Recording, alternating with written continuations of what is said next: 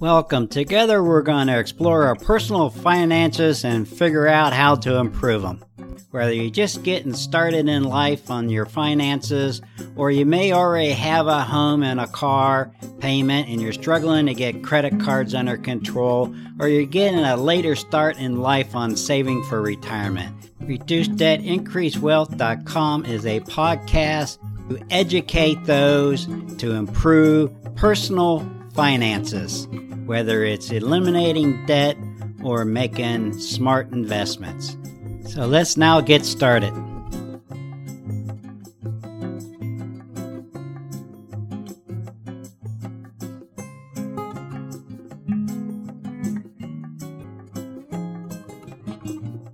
Hello.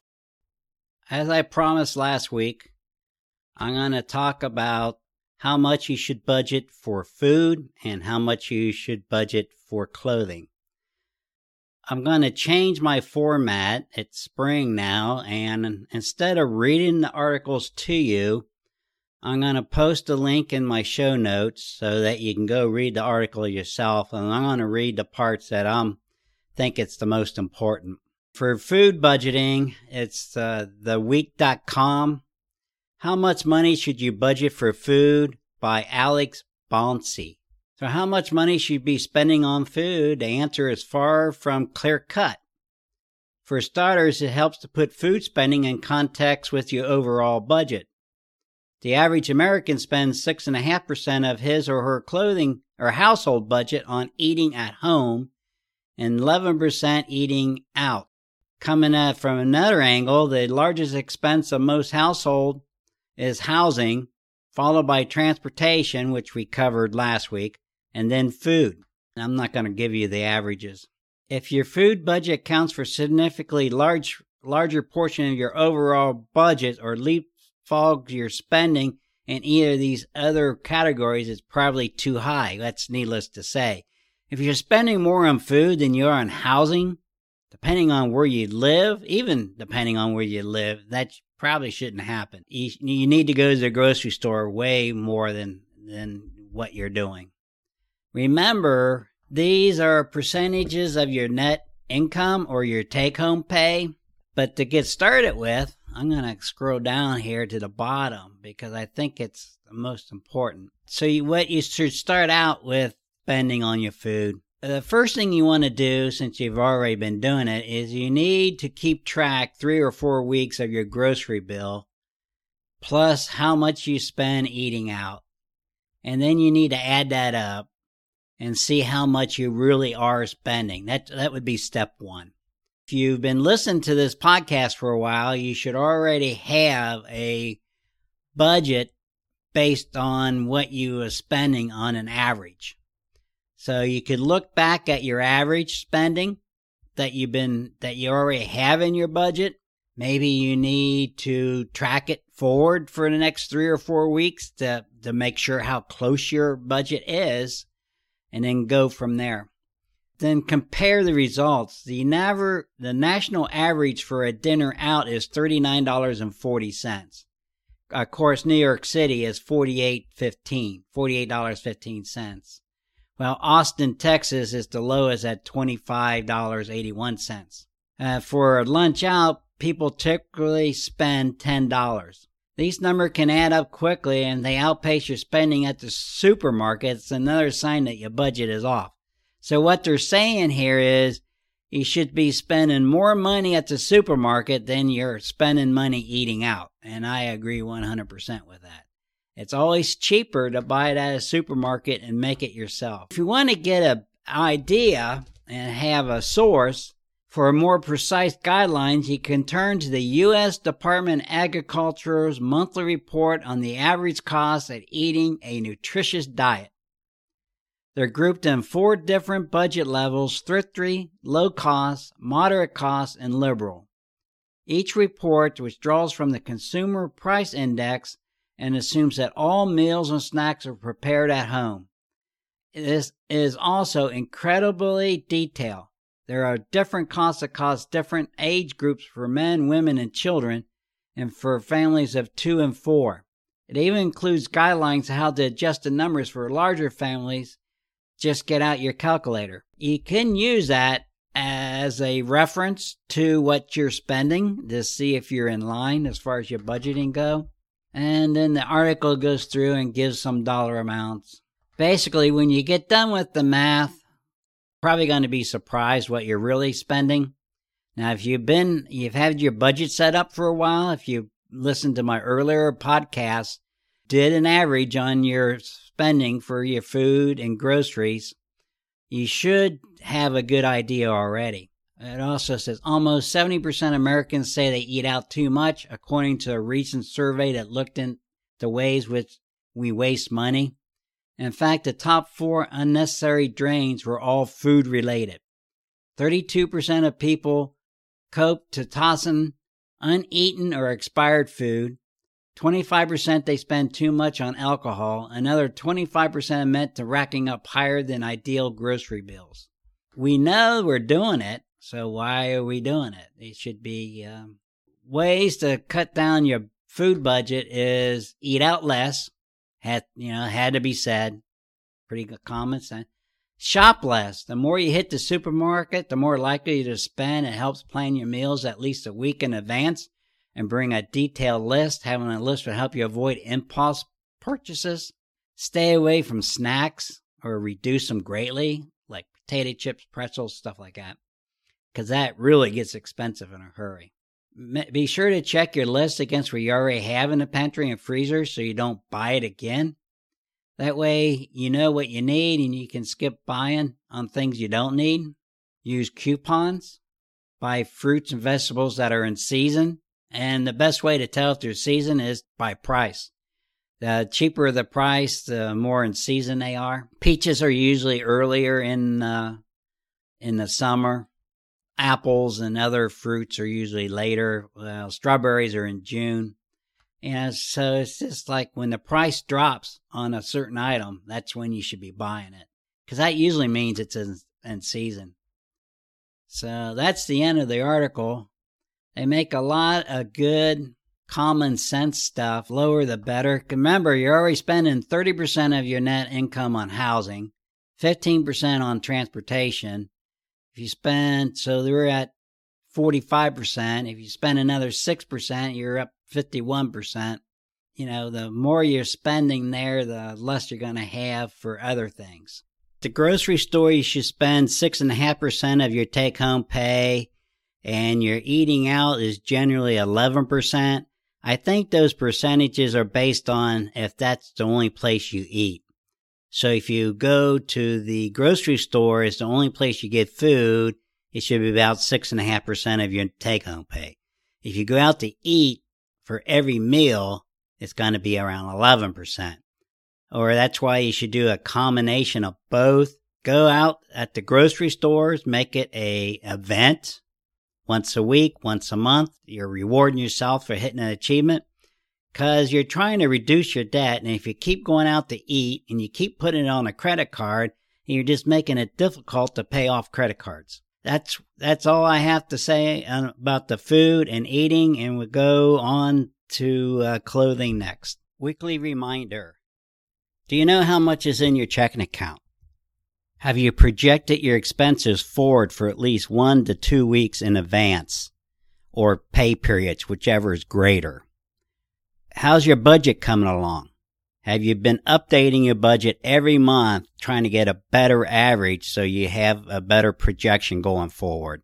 That's a key thing to do in trying to reduce your debt. Also, have you reviewed what you're paying? Have you called your providers and tried to get a better plan or a lower amount? That's an ongoing thing. I mean, you got to do it at least once a year for everybody. Some things you can adjust down, some things you can't. If it's your heating and air in the house or your apartment, the only thing you do is set the thermostat up or down depending on the season. You set it down in the winter so you use less. You set it up in the summer so you use less. So just a reminder, you got to keep at it. So that was the weekly reminder. Let's recap your housing. This should be based on your net pay. 30% of your net pay for housing, 15% of your net pay for transportation, 6.5% to 10% of your net pay for food. I'd say I'd just average that out to about 8%. So you'll be about, 53% of your pay is housing, transportation, and food. So now let's go on to the next most important or most expensive thing you spend. Is the number 4 category is clothing. This is an article that I found. It's going to be in the show notes, a link, so you can go directly to it. By Jeanette Johnson. Jay'sEverydayFashion.com is the website. How to set a clothing budget. She's been doing a budget for over 5 years. Why have a clothing budget? Clothing is a necessity. The first and best reason to have a clothing budget. Clothes are a necessity because you simply can't leave the house without them. Every personal budget includes clothing, so it's important not to overlook this category if you're organizing your finances. It relieves the guilt. The first thing I notice when I create a budget is that it relieves buyer's guilt. I am my father's child. I absolutely hate spending any money on clothing, even though I love fashion. This stigmatity and guilt used to eat me alive. Having a budget, though, can actually be great medicine for this because if it's in the budget, it's fair game. I don't let my conscience guilt me any longer. It creates family peace. Along the same lines, if you are married or sharing your finances with someone, having a set budget can be a great way to bring peace to your home. You don't need to discuss purchases with your spouse, and you don't need to hide your shopping bags. If it's in the budget that you mutually agreed upon, then it's fair game. It helps with purchasing decisions. Another one of my favorite reasons for having a clothing budget is that it helps with purchasing decisions. If you have $200 to spend on a shopping trip, then you can view potential purchases as a piece of that pie. An $80 blazer that is marked down from $300 might seem like a steal, but if it's almost half your budget, then it may not be the best use of your money at that time. A huge part of being a well-dressed person is being a smart shopper, in my opinion, so having a budget can certainly help your style. How to set a clothing budget. Your income. Most financial planners recommend to set aside between 2 to 8% of your take-home pay for clothing because, again, clothing is a necessity. This is a great starting point for computing your personal budget. This can actually be a pretty large range, though, so how you decide which numbers to go with? Keep reading for more factors to consider. Your family. The first thing to consider is that the budget includes everyone in your family, so if you have children, then their clothing also needs to come out of this budget. If you're single, then the budget is just for you. So you adjust accordingly. Your job. Your job is going to be another huge factor in deciding how much money to set aside for clothes. Some jobs, such as working in a law office or a fashion magazine, are going to require clothing that is higher quality and a more variety. And therefore, you should create a larger budget. A job with a uniform, however, should save you a considerable amount on clothing since you only need clothes for weekends and fun occasions. Your financial goals is this is another huge factor to consider. Are you saving money for a house? Are you paying off credit card debt? If you have significant financial goals or stressors, then you will want to reduce your clothing budget as much as possible, make room for these or other more important categories. I don't recommend completely doing away with your clothing budget, if at all possible, though, because if you completely close off the category, then you can actually lead to irresponsible and or sporadic spending. Your values. You may value other things in your life more than clothing, such as traveling or donating to charities. These can be reasons to reduce your clothing budget and move those funds into other categories that means the most to you. Your shopping habits. Another factor to consider, do you tend to shop often or only a couple times a year? For someone who shops often, I would like to suggest a monthly clothing budget. If you tend to shop in 1 or 2 big chunks every year or when you have a big life event such as a new job, a clothing budget just for your shopping trip might be a better route. So what she's saying there is, if you only go to the and buy clothes, say twice a year, you don't need a monthly clothing budget. You need a semi-annual clothing budget, and you adjust accordingly. So if you figure 2% a month, if you go every 6 months, that would be 12% of that current month, with 0% on all the other months. And if you have a larger family, then it's gonna take more out of your budget because you got more people to clothe. So if you're single and a non-professional, say like me, a truck driver, I got shirts I wear, I got pants I wear. I just buy my pants like once a year, usually when I either wear them out or outgrow them or shrink, which doesn't happen too often. It does. Occasionally I lose weight. How to stick to a clothing budget. Keep track. I'm not great with math, but even if you are, it can be difficult to keep track of your spending. If you don't write it down, it can seem like you're spending way more than you actually are, or vice versa. The best way to keep yourself honest is to simply writing it down. Carryover. If you have a monthly clothing budget, don't ever pressure yourself into spend that same month. I definitely don't recommend it as a use it or lose it mentality. If you want to save up something big, then carry over the budget you didn't use for the previous month. Or you do what I do and save some of your budget for the best times of year to score great deals right after Christmas in late June, early July, when the clothing seasons change. So what she's saying here, if you have a monthly percentage set aside for clothing, you don't have to spend it in that current month. And what she does is she buys some clothes, she looks for the time of year after Christmas and then in the midsummer when the, clothing seasons change. You can do that. A lot of people probably buy clothes more towards the fall, back to school. It's entirely up to you. If you want to set up a monthly budget and make it a smaller percentages and then you don't use it, as long as you don't overspend in other categories where you're actually using up your clothing allowance budget for other things, and you actually put that money into a savings account and you have it, then you're good to go. I would just recommend put it in your budget 2 or 3 times a year. Plan on when you're going to buy. You probably have a habit of when you buy your clothes. So I would look at that and then look at your current monthly budget and then adjust your clothing just for that 1 month or those 2 months or 3 months. Return overages. Let's face it, sometimes our eyes are bigger than our wallets. No biggie. Whenever this happens to me, I go through the purchases that month and pick out a few things to return. If I really, really love them, then I don't take them out of the next month budget, or I simply go back and buy them next month.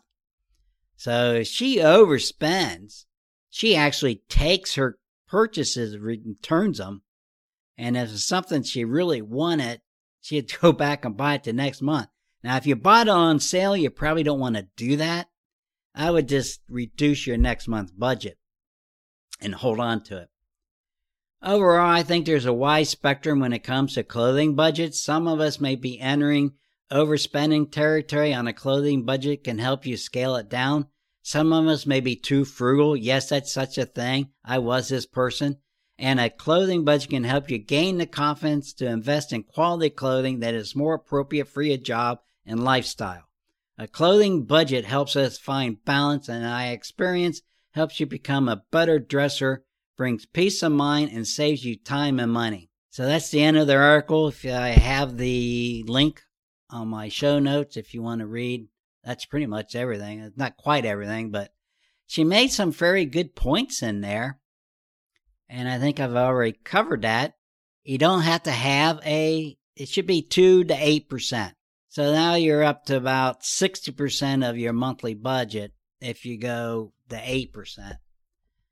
With your housing, food, transportation, and clothing, you're going to be close to spending 60% of your take-home pay. That leaves 40%, of which 20% is should be going to savings, whether it's savings for retirement. Remember, retirement is the only thing you cannot finance. Or savings for your children's education, savings for buying a new car, for a bigger down payment, whatever your long-term, short-term savings goals would be for whatever you want to do with it. So that leaves another 20%, which I would call overreach. You got 60% of your budget, take-home pay, already budget. Remember, it's the 50, 30, 20. So you already got 10% going in overreach, which is making up that 30. So you got another 20% leeway there. So if you're young and you want to retire early and you want to save more, you got room to do it. If you're older and you didn't start early enough, you can increase your savings for your retirement. So you got a little bit of leeway there. Remember, these are only guidelines. If you are over these percentages, I wouldn't worry about it. The main thing is you need to keep focused on what you're doing already. If you can get down into these guidelines, you're going to have a lot more flexibility with your spending, which is going to make your life a lot more easier, happier, less stressful when things like the coronavirus pops up and they shut down the economy and you're out of work. Hopefully a lot of you are working from home. So if you're out of work and you have to go on unemployment, one, you have your emergency fund build up. You can go a couple weeks before the first unemployment check comes in. You got enough to make up the difference for a month or two until you can get back to work. Hopefully not a lot of you are having those problems.